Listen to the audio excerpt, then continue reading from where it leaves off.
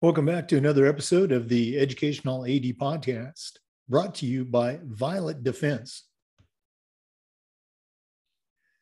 Violet Defense is dedicated to protecting our world from germs by bringing the power of UV disinfection to everyday spaces.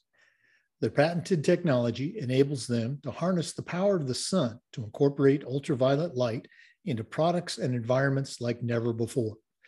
Whether you're ready to implement existing products, or if you'd like to explore researching and developing a custom deployment of their technology for your school, Violet Defense has the solutions and the experience you need. Thanks again to Violet Defense for sponsoring the Educational AD Podcast. The Educational AD Podcast also wants to thank Varsity Brands, including BSN, Varsity Spirit, and Herff Jones. Varsity Brands, elevating student experiences in sport, spirit, and achievement. The Educational AD Podcast also wants to thank Hometown Ticketing, who helps thousands of schools across the country seamlessly provide convenient digital ticketing options for their communities, families, and fans. Hometown Ticketing, simple and easy online ticketing. The Educational AD Podcast also wants to thank these sponsors: Gipper, Vital Signs, Camp Mobile, Ephesus Lighting, and Booster Digital Displays. Thanks for sponsoring the Educational AD Podcast. Welcome back, everyone, to another episode of the Educational AD Podcast, brought to you by Violet Defense. We've got a really cool guest today. Betsy Butterick is a professional coach and communication expert. And she works with coaches and athletes and teams and schools and universities to improve communication, to strengthen relationships, and hopefully create a competitive advantage for your program. She's worked with some pretty impressive clients, and I'm going to let her talk a little bit more about that. But Betsy, welcome to the podcast. Thanks so much for having me, Jake. It's great to be here.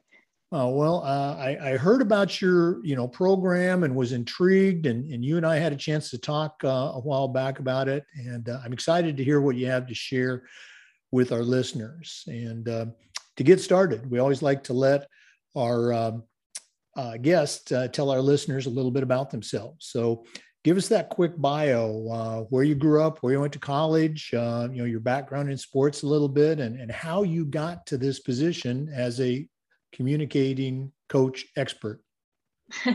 I'd say a very non-traditional path. I'll say I started playing sports when I was 3 with soccer. That was my first love. Played almost all sports growing up, everything from gymnastics to softball to swim team, taekwondo. I was in a handball tournament once, which was really fun.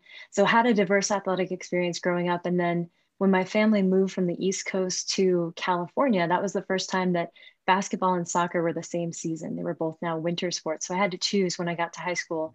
I was arguably better at soccer, but I enjoyed basketball more. So played basketball 4 years of varsity in high school, and then played junior college, Division I, Division III. And it would be easy, I think, to look at that and say, oh, that's one of those kids that hopped around a lot, like wasn't getting enough playing time. And for me, the thing was, when we moved to California, I was 11 years old, and we moved to the Bay Area. And I immediately fell in love with Stanford women's basketball. And that was the goal. That was the dream. That was where I wanted to play. And I thought, gosh, if I can get admitted, then I can try out as a walk-on. So applied out of high school, got a rejection letter, taped it on the ceiling above my bed as motivation to get better, went to the local junior college, applied again after my freshman year, got a second rejection letter. And I'm the only person I know that was rejected from Stanford twice, although I haven't asked around. And at that point, I had to decide, okay, do I take a Division I offer that's on the table that's not Stanford, or do I try a third time? And having a twin brother and having parents who put themselves through college, I thought, you know what? Getting school paid for through sport was one of the ultimate goals. So let's do that. So I played Division I for a year out at UMBC in Maryland. And then in that year discovered that while I really enjoyed the Division I atmosphere, what I wanted out of my college experience was a high focus on academics. So I made the switch and transferred from Division I to Division III, Claremont McKenna. So I played 2 years of Division III, got my degree in psychology, and now I work, I like to say I work as someone who has a background in sport and a degree in psychology, but is not a sports psychologist. And after college, I got right into coaching. I had attended Stanford basketball camp as a camper, and then I started coaching camp for Tara Vanderveer when I was in college. And then before I graduated, she said, Betsy, when you finish at Claremont, do you want to come back and be the women's basketball intern? So I said, of course. So, 11, I fell in love with Stanford. 22, now I'm part of their staff. And then it was there that I met Heidi Vanderveer, Tara's youngest sister, and the only other Vanderveer that coaches basketball. At the time, she was coaching in the WNBA with the Seattle Storm. So after Stanford, I went to the WNBA, spent a year with their staff. And then the University of Washington took on a new staff, and I got on as their video coordinator. After a year there, I went to Occidental College because Heidi, Tara's sister, got out of the pros back into college, becoming the head coach at Occidental College, which is Division III. So Heidi and I coached there for 4 years, and then at UC San Diego for 3. Heidi's still the head coach at UC San Diego, but between Oxy and UCSD, we won 5 championships in 7 years at 2 different divisions. And really, Heidi helped lay the foundation for the work that I do today. So while I was at Oxy, I guess that was the first time I became aware that coaching was something that existed outside of sport. And the joke while I was coaching basketball was that I liked basketball, but what I really loved was people. So as soon as I knew there was an opportunity to coach people that had nothing to do with sport, I thought that's what I feel most called to do. And I'd like to put that skill set back into sport. So much of my life, of my path has been influenced by coaches and by athletics. And so I earned my integral coaching certificate out of a school in San Francisco in 2011 and began coaching coaches while also coaching basketball. And then in 2015, reached the point where I no longer felt like I was giving my best to either, and made the decision to step fully off the court and into coaching coaches full time. The communication specialist piece evolved really from my coaching background and from a curiosity of how can we be more effective with our language, with the way that we communicate, the way that we educate. As coaches, I see us as educators, and how can, by improving the quality of our communication, we elevate not only the quality of the student athlete experience, but also the success of the program. And that's fully the space that I get to play in now. So it's been quite, as I said, a non-traditional path and such a wonderful journey.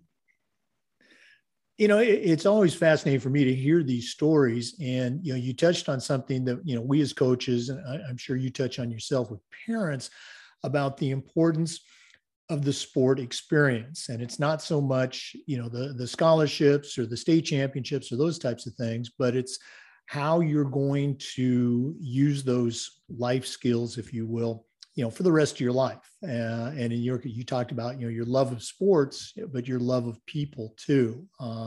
Very cool. You also mentioned people that influenced you. And one of the things that we always ask our guests is about the mentors in their life.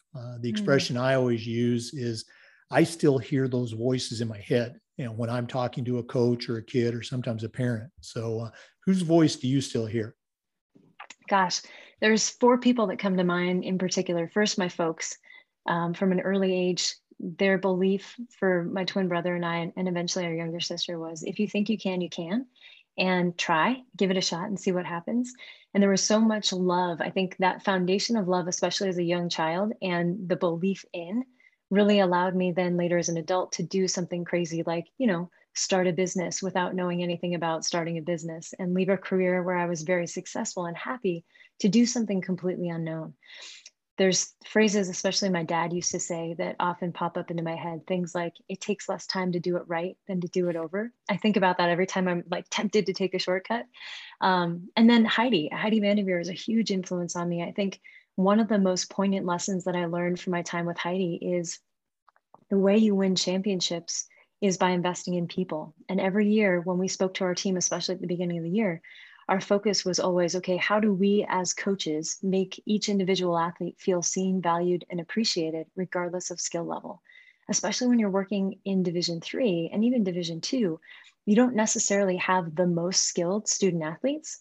So if that's what you're looking for, or if that's what you're, comparing these student athletes against, other skilled student athletes, it's not setting anyone up for success. So separate from skill, how do we pour into each individual in our program and make them feel that intrinsic value, what happens is when you do that, you get a bunch of happy people, and happy people tend to give you their best. And when you have a whole group of people giving their best, well, you tend to win a lot of games, and we did. So Heidi's been a huge influence on my life, just as a person and also professionally within the basketball world. And then Marlene Bjornsrud, who is retired now, but was the executive director of many women's sporting organizations. She was huge as far as an influence with Bossy, Bay Area Women in Sport in the Bay Area. She was for a time the executive director of the Alliance of Women Coaches, which is now We Coach. And she actually lives about 6 minutes away from me here in Colorado Springs. So friend, mentor, someone who is just really a wise and, I'll say, grounded and wonderful woman with an incredible perspective, and someone that I continuously learn from. Again, just I love to hear these, and it's a great reminder for all of us that we didn't get here on our own. We had people encouraging us, patting us on the back, or kicking us in the butt. Whatever we needed at the time. Lovingly, of course. Yeah. Betsy, talk a little bit again, because this is a little bit of a non-traditional role you have. Talk a little bit about that transition from, very successful college basketball coach who might be dabbling in, the life coaching area, to what you're doing now, working directly with, student athletes, programs, teams. How did that, eventually develop? And I think it's the movie I, Robot, the animated film, where I first heard the phrase, the dad saying to the young son, find a need, fill a need. And in my experience at Stanford, and then in the WNBA, and then at the University of Washington, there was a part of my journey where people were saying, you've worked for 2 Olympic coaches in 3 years, you're on the fast track to Division I greatness. And there was another part of me that said, I'm not sure that that's exactly where my services or skill set could be best suited. And what I learned, especially as I became aware that coaching was something outside of sport, was coaches at all levels, and having worked in and played in junior college, Division I, Division II, Division III, coaches at all levels need someone that is there just for them. So someone that's not a significant other, not a member of the staff, not a friend, not a mentor, but someone objective, a third-party person who is simply there to support their growth and development, because we ask so much of our coaches all the time, and there's so little intentional support. Maybe you get lucky to have a fantastic athletic director or a great administrator to support a coach, and they're also supporting so many other coaches. So I thought, if I can be someone who's there to help a coach be at their best, so they can then give their best to the student athletes in their program, we can improve the quality of the student athlete experience and elevate success for everyone. So the goal was, okay, what if, find a need, fill a need. I see coaches facing burnout. I see coaches being asked to do so many things that were never part of their job description. And I also see a lack of ability outside of our sporting organizations, going to the Final Four, great programming. Depending on what your sport is, there's these once a year conferences where we're getting some skills, we're educating ourselves. Some coaches are more proactive than others. And depending on the level, a lot of coaches simply don't have the time with everything else that's on their plate. But can we be intentional about embedding someone that's simply there to support coaches in everything we're asking them to do? And that's really the space that I've found myself in. Is I tend to work with teams or individuals on either end of the spectrum. So for example, Jake, I'll get a call from an athletic director that says, hey, Betsy, we've got this coach. Let's say if it's college level, we've got some, end of season student feedback surveys that aren't favorable. And I'm wondering if you can work with this individual to develop them in some areas where they've got the possibility for growth. On the other end of the spectrum, I've got really high performing teams that say, you know what? We feel like we've done everything that we know how to do. Let's try something different. And maybe communication is the competitive edge that we need in order to take the next step, whether that's being able to have more difficult conversations in a way that builds trust and relationship within their program, or whether it's looking at the language of the coaching staff and how do we, in the language of a program and the culture of that program, be very efficient and effective with our communication in the limited time frame that we have, especially with our sport. You think, okay, soccer, we've got no timeouts. So how are you effective with your communication in the moment? And how is that understood and then also redistributed amongst the team? I'll say the largest piece of work that I find myself routinely doing is shortening the distance between intention and impact. So the intention we have, whether as a coach or an administrator or a parent or a student athlete, the intention we have when we say something, and then often the unintended or alternate impact that it has. So how do we bring those things into closer alignment? That's where a lot of my work tends to be. I know in my circles, maybe the last couple of years, the word or the phrase "be intentional" with your coaching and has just been one of the buzzwords. I love how you talk about taking it one step further, making sure that you're being impactful. Let's take a little bit of a deeper dive into some of the things that you just mentioned. I know that you've got a wide variety of workshops and programs. But I know one of the things that you do is specifically talk to coaching Generation Z student athletes. Without taking the whole workshop, what are a couple of things that an athletic director who might also be coaching right now take away? What are some things that an athletic director like me, who's been doing this, for 41 years, what are some new tricks that you can teach the old dog?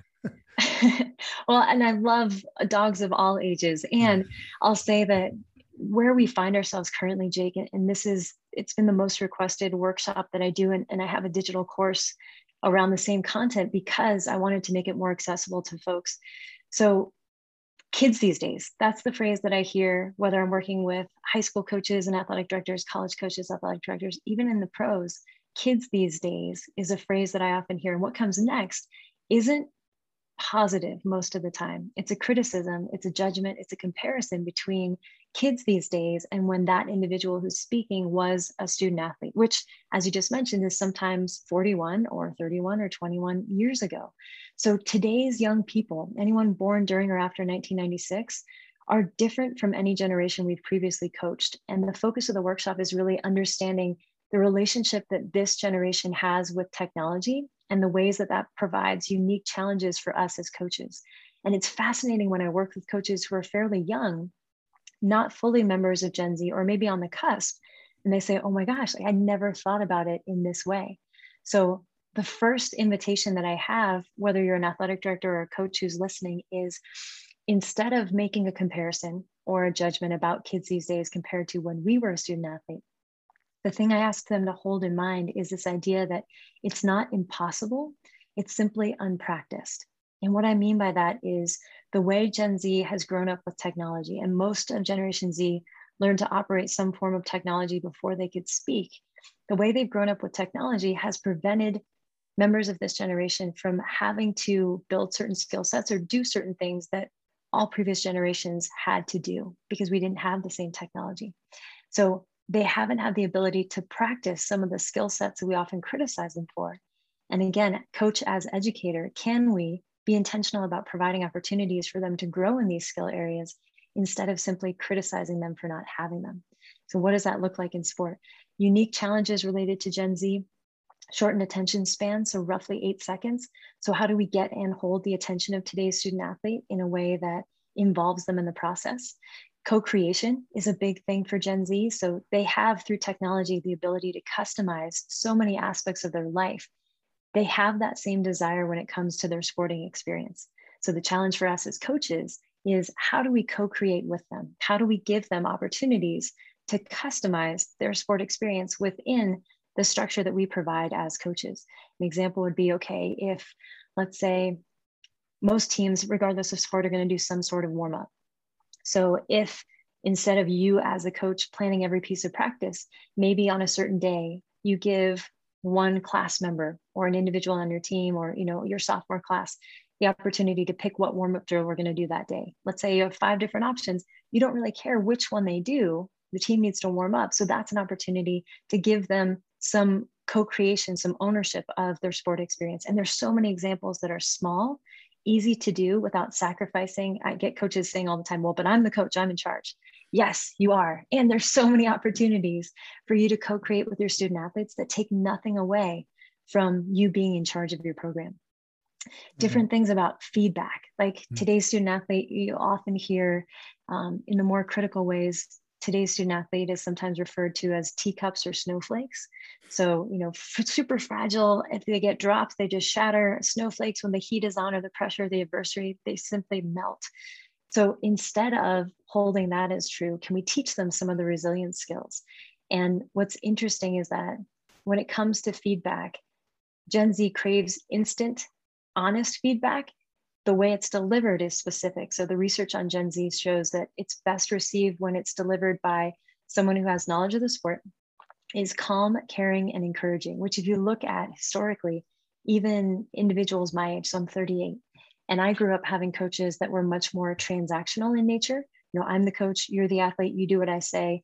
And there was a very kind of dominant, aggressive coaching style, to what we're seeing in the country now with this generation is a much more transformative style. So it's much more person-centered and collaborative than anything that we've experienced before. So there's, in the course and in the workshop, I identify 8 challenges that the relationship with technology has resulted in us experiencing as coaches, and then provide, I think in total, there's 57 different options for how you can engage with today's student athlete, and all quick hits, like things anybody can start doing today, because it benefits people to be able to learn something and then apply it right away, not have to, keep coming back to the source of, Betsy, teach me how to do this. It's all there. You can adopt whatever serves you. And it's made a big difference, which is super exciting to see. Wow. Okay. That was a very, very cool way to share what I think is probably a very valuable workshop. For listeners, we are visiting with Betsy Butterick, professional communication coach. We're going to come back, but right now we're going to take a quick break and hear from our podcast sponsor, Violet Defense. Once again, we want to thank Violet Defense for sponsoring the Educational AD podcast. Violet Defense is dedicated to protecting our world from germs by bringing the power of UV disinfection to everyday spaces. Their patented technology enables them to harness the power of the sun to incorporate ultraviolet light into products and environments like never before. Whether you're ready to implement existing products, or if you'd like to explore researching and developing a custom deployment of their technology for your school, Violet Defense has the solutions and the experience you need. Thanks again to Violet Defense for sponsoring the Educational AD podcast.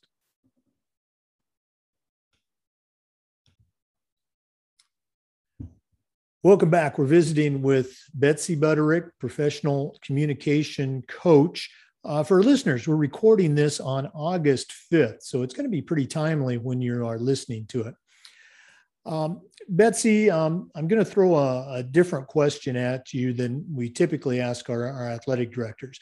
Right now, the Olympics are going strong, and it's very exciting to watch all the different events. But I've got a question. It's been getting a lot of chatter on social media, and kind of revolves around this idea of mental health.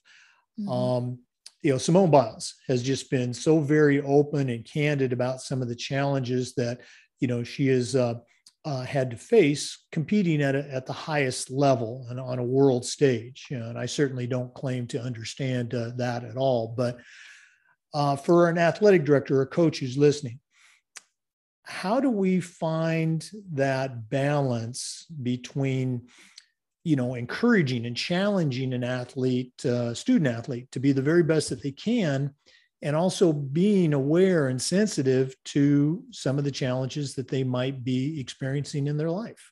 Sure. Great question. And we're fully in that space. And I'll say, as someone who seeks to support both coaches and student athletes, it's been my experience recently, Jake, when I'm doing student athlete interviews. So when I start working with a program, more so at the college level, but sometimes at the high school level, I'll have informational interviews with each athlete in the program to get a sense of what is it like to be them in this sport experience. One thing that I am so just pleased by, or that gives me so much joy, is the number of student athletes that I hear tell me, well, I was talking with my therapist about, and it's like, we're seeing a higher rate of student athletes today that have overcome the stigmatism for previous generations around what it means to have an issue related to mental health and are proactively seeking resources so that they can navigate the spaces that they're in. I think about the amount of changes that are happening for someone that's in high school or in college. And that alone, I mean, we've all gone through it. That alone, gosh, it would have been so wonderful to have somebody that, is a third party to talk to about the things that I'm experiencing that I'm trying to make sense of in my own head. So when we talk about finding the balance between pushing while also respecting and supporting, for me, and yes, I look at this through a communication lens, it comes down to conversation, to the open dialogue of asking student athletes. And this is really, I'll say this is one of the tools that I always recommend, is to look at how much we're telling versus how much we're asking. So being genuinely curious about a student athlete's experience, knowing that we see them for a finite amount of time. So we see them in practice. We might see them, depending on the environment between classes, if we're also teaching, especially at the high school level. But we see them in such a small portion of their life, and everything else that's going on outside, we're not aware of until we ask. Now, not everyone's going to be completely transparent with sharing, but simply creating the open environment where it is safe for them to share, where they do understand that you're genuinely interested, allows us to get more information to better know when is it appropriate to push and when might we need to back off. The other thing I'll say, and I'm grateful for the way that social media has really made it easier for today's student athlete to be intentional about their mental health, whether we're looking at, Kevin Love in the NBA, different examples from the WNBA, Naomi within women's tennis. We've got Simone Biles on the Olympic stage. And I saw a great flow chart recently that basically ends with, if you go yes all the way through, it ends, I'm literally Simone Biles. Like, I know exactly what it is to be me. And everything else is like, then you have no idea, right? So, and it's all the different achievements from her past, the amount of pressure on an individual. And then I think about, an example from Olympics past, Carrie Strug competing and winning gold on a broken ankle. It's like, in a way, we societally have championed the dampening down of emotions, of pain, the fighting through, we've made that something that we idealize. And what we're realizing in the decades since is that that may not be best for long-term health and competitive greatness. When we focus on mental health, and I know a lot of coaches feel ill-equipped to address mental health issues with their student athletes. Again, it's one more thing that's getting put on their plate. And so they don't touch it because they think, well, I'm not a professional. I don't want to say or do the wrong thing, so I'm going to steer away from it. Even if we help direct our student athletes to resources that are better suited than we might be skill-wise to have conversations around mental health, for me, I believe that someone who's very in tune with how they're doing mentally and what they need is actually able to perform better and longer over time. So if we can lean into this education, whether it's self-education, team education, individual education for our student athletes about what mental health is and means and looks like, and then even relating it to their mental game. And I see mental skills coaches all the time taking advantage of the fact that today's student athlete is much more aware of what's going on for them internally and able to talk about it with their coaches, which again, the more information we have, the easier it is to know whether to push or support. And everyone's going to respond differently. So what motivates an individual, what shuts them down, those are the things that we learn within the coaching relationship and dynamic. But I think the mental health piece, I love that it's such a focus right now. And I'll share personally, it's probably about 3 years ago, I had a conversation with my mom and I was saying something about, I'm so grateful for the way that you and dad raised us. And she said, sometimes I don't feel that successful as a parent because 2 of my 3 kids are in therapy. And I said, Mom, the fact that 2 of your 3 kids know enough about themselves and have that confidence to ask for help means that you did a great job. So can we reshape, especially for older generations, our notions and preconceptions about what a mental health issue is and what a crisis of mental health means and looks like, and vulnerably lean into, wow, what an opportunity to support our student athletes in all the changes that they're experiencing. One avenue is sport. But if we can be there for our student athletes, even just, hey, what can I do to support you? What is it that you feel like you need right now? Cultivating their self-awareness, that's a skill they have for life, separate from anything we can teach them inside of our sport. Wow, great advice. I really appreciate you sharing that. Okay. Well, Betsy, this has been so cool getting to know you and listening to you. I think we probably have 2 or 3 other shows that we could do on this, but we're not quite done today. We always like to wrap up with what we call the athletic director's toolbox. Now, you're not an athletic director, but you certainly know your way around sports, having coached at the highest level and your work with student athletes and coaches. So here's my task for you right now. Okay. I want you to prepare a brand new high school athletic director for their very first AD job, but I'm only going to let you put 3 things in their toolbox. What 3 items are going to go in Betsy Butterick's athletic director toolbox? The 3 items that would go into my toolbox for a new AD would be listening, collaboration, and service. And I'll expand a little on those, Jake. So the listening piece, what I've seen be most successful for athletic directors, especially new ones at both the high school and college level, is when they come in and the very first thing they do is be intentional about having conversations with all the people that have been there longer than them about what their experience is, what they feel is working well, where they could use some support, what their pain points are. So athletic directors that spend intentional time investing in those initial conversations see a much better return on investment in relationships. And I think sometimes as a new, and this is true for coaches too, as a new coach or a new AD, we often feel responsible as the leader to come in with a plan. And yet we've never even met or checked in with the people that we're asking to get on board with that plan. So we gain so much relationship capital when we invest in listening first. We can still come with our plan, but that plan is going to be a lot easier to implement and much more effective if we first put in the time listening to the experience of others. And that relates a little bit to the telling versus asking. Like when we ask people about their experience versus telling them what we want to create for them in terms of an experience, we get a lot farther together. So listening is the first piece. The second, I think I said, was collaboration. And the collaboration, it exactly relates to, okay, how do we increase things like ownership and agency and accountability? Well, we do that by involving people in the process. And it's fascinating. If someone has an opinion that's different than yours and you take time to listen to that opinion and to have a conversation about it, even if you go in the opposite direction from what they want, they're much more likely to get on board because you've created space for them to feel like they've been heard. And when we value the voices of those around us, we find ourselves in a much better position to collaborate and move forward.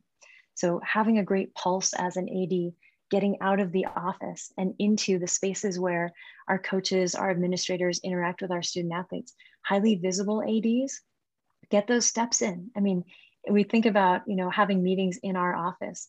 It's such a different experience to have a coach called to an athletic director's office than to have a meeting in a neutral space, maybe even a walk and talk, something that, especially if it's a new AD, and I've never met this coach before, instead of having them come sit in my office or me go sit in their office, I'm going to invite them to just walk and talk with me for 5-10 minutes, putting ourselves relationally, physically on the same plane, having something to do, walking while we're talking.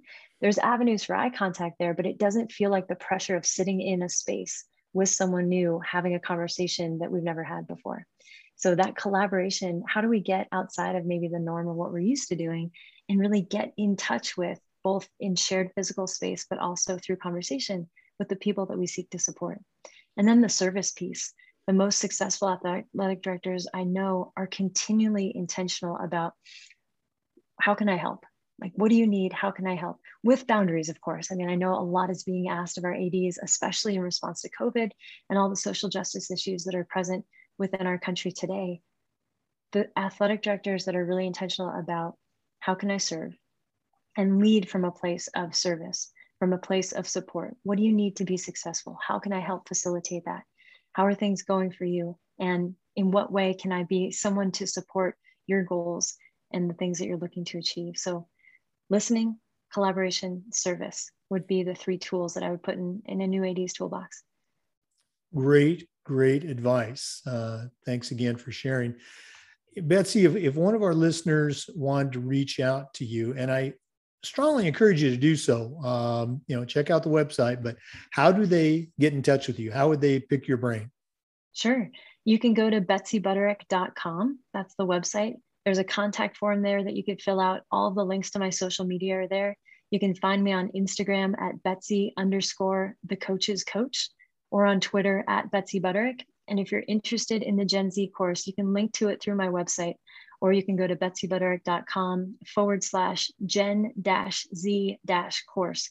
And all the information about the course is there. That would be something, if I had a fourth thing, Jake, that I would put in a new AD's toolkit, is educate all of your coaches about how they can better communicate and connect with today's student athlete. It's going to cut down on student athlete complaints. It's going to cut down on the calls that you get from parents, but use the resources available. And I wish you the best in your new AD journey if you're one of those that's listening today.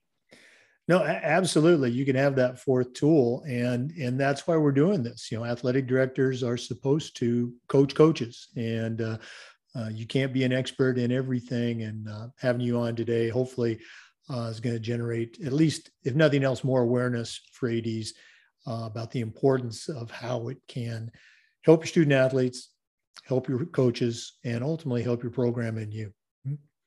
Absolutely. Betsy Butterick, thank you so much for being on the show. My pleasure, Jake. Thanks for your time, and good luck to everyone out there. Oh. For listeners, remember the Zoom recordings of these interviews are being uploaded to the Educational AD Podcast YouTube channel. Thanks for listening today. Come back again next time for another episode of the Educational AD.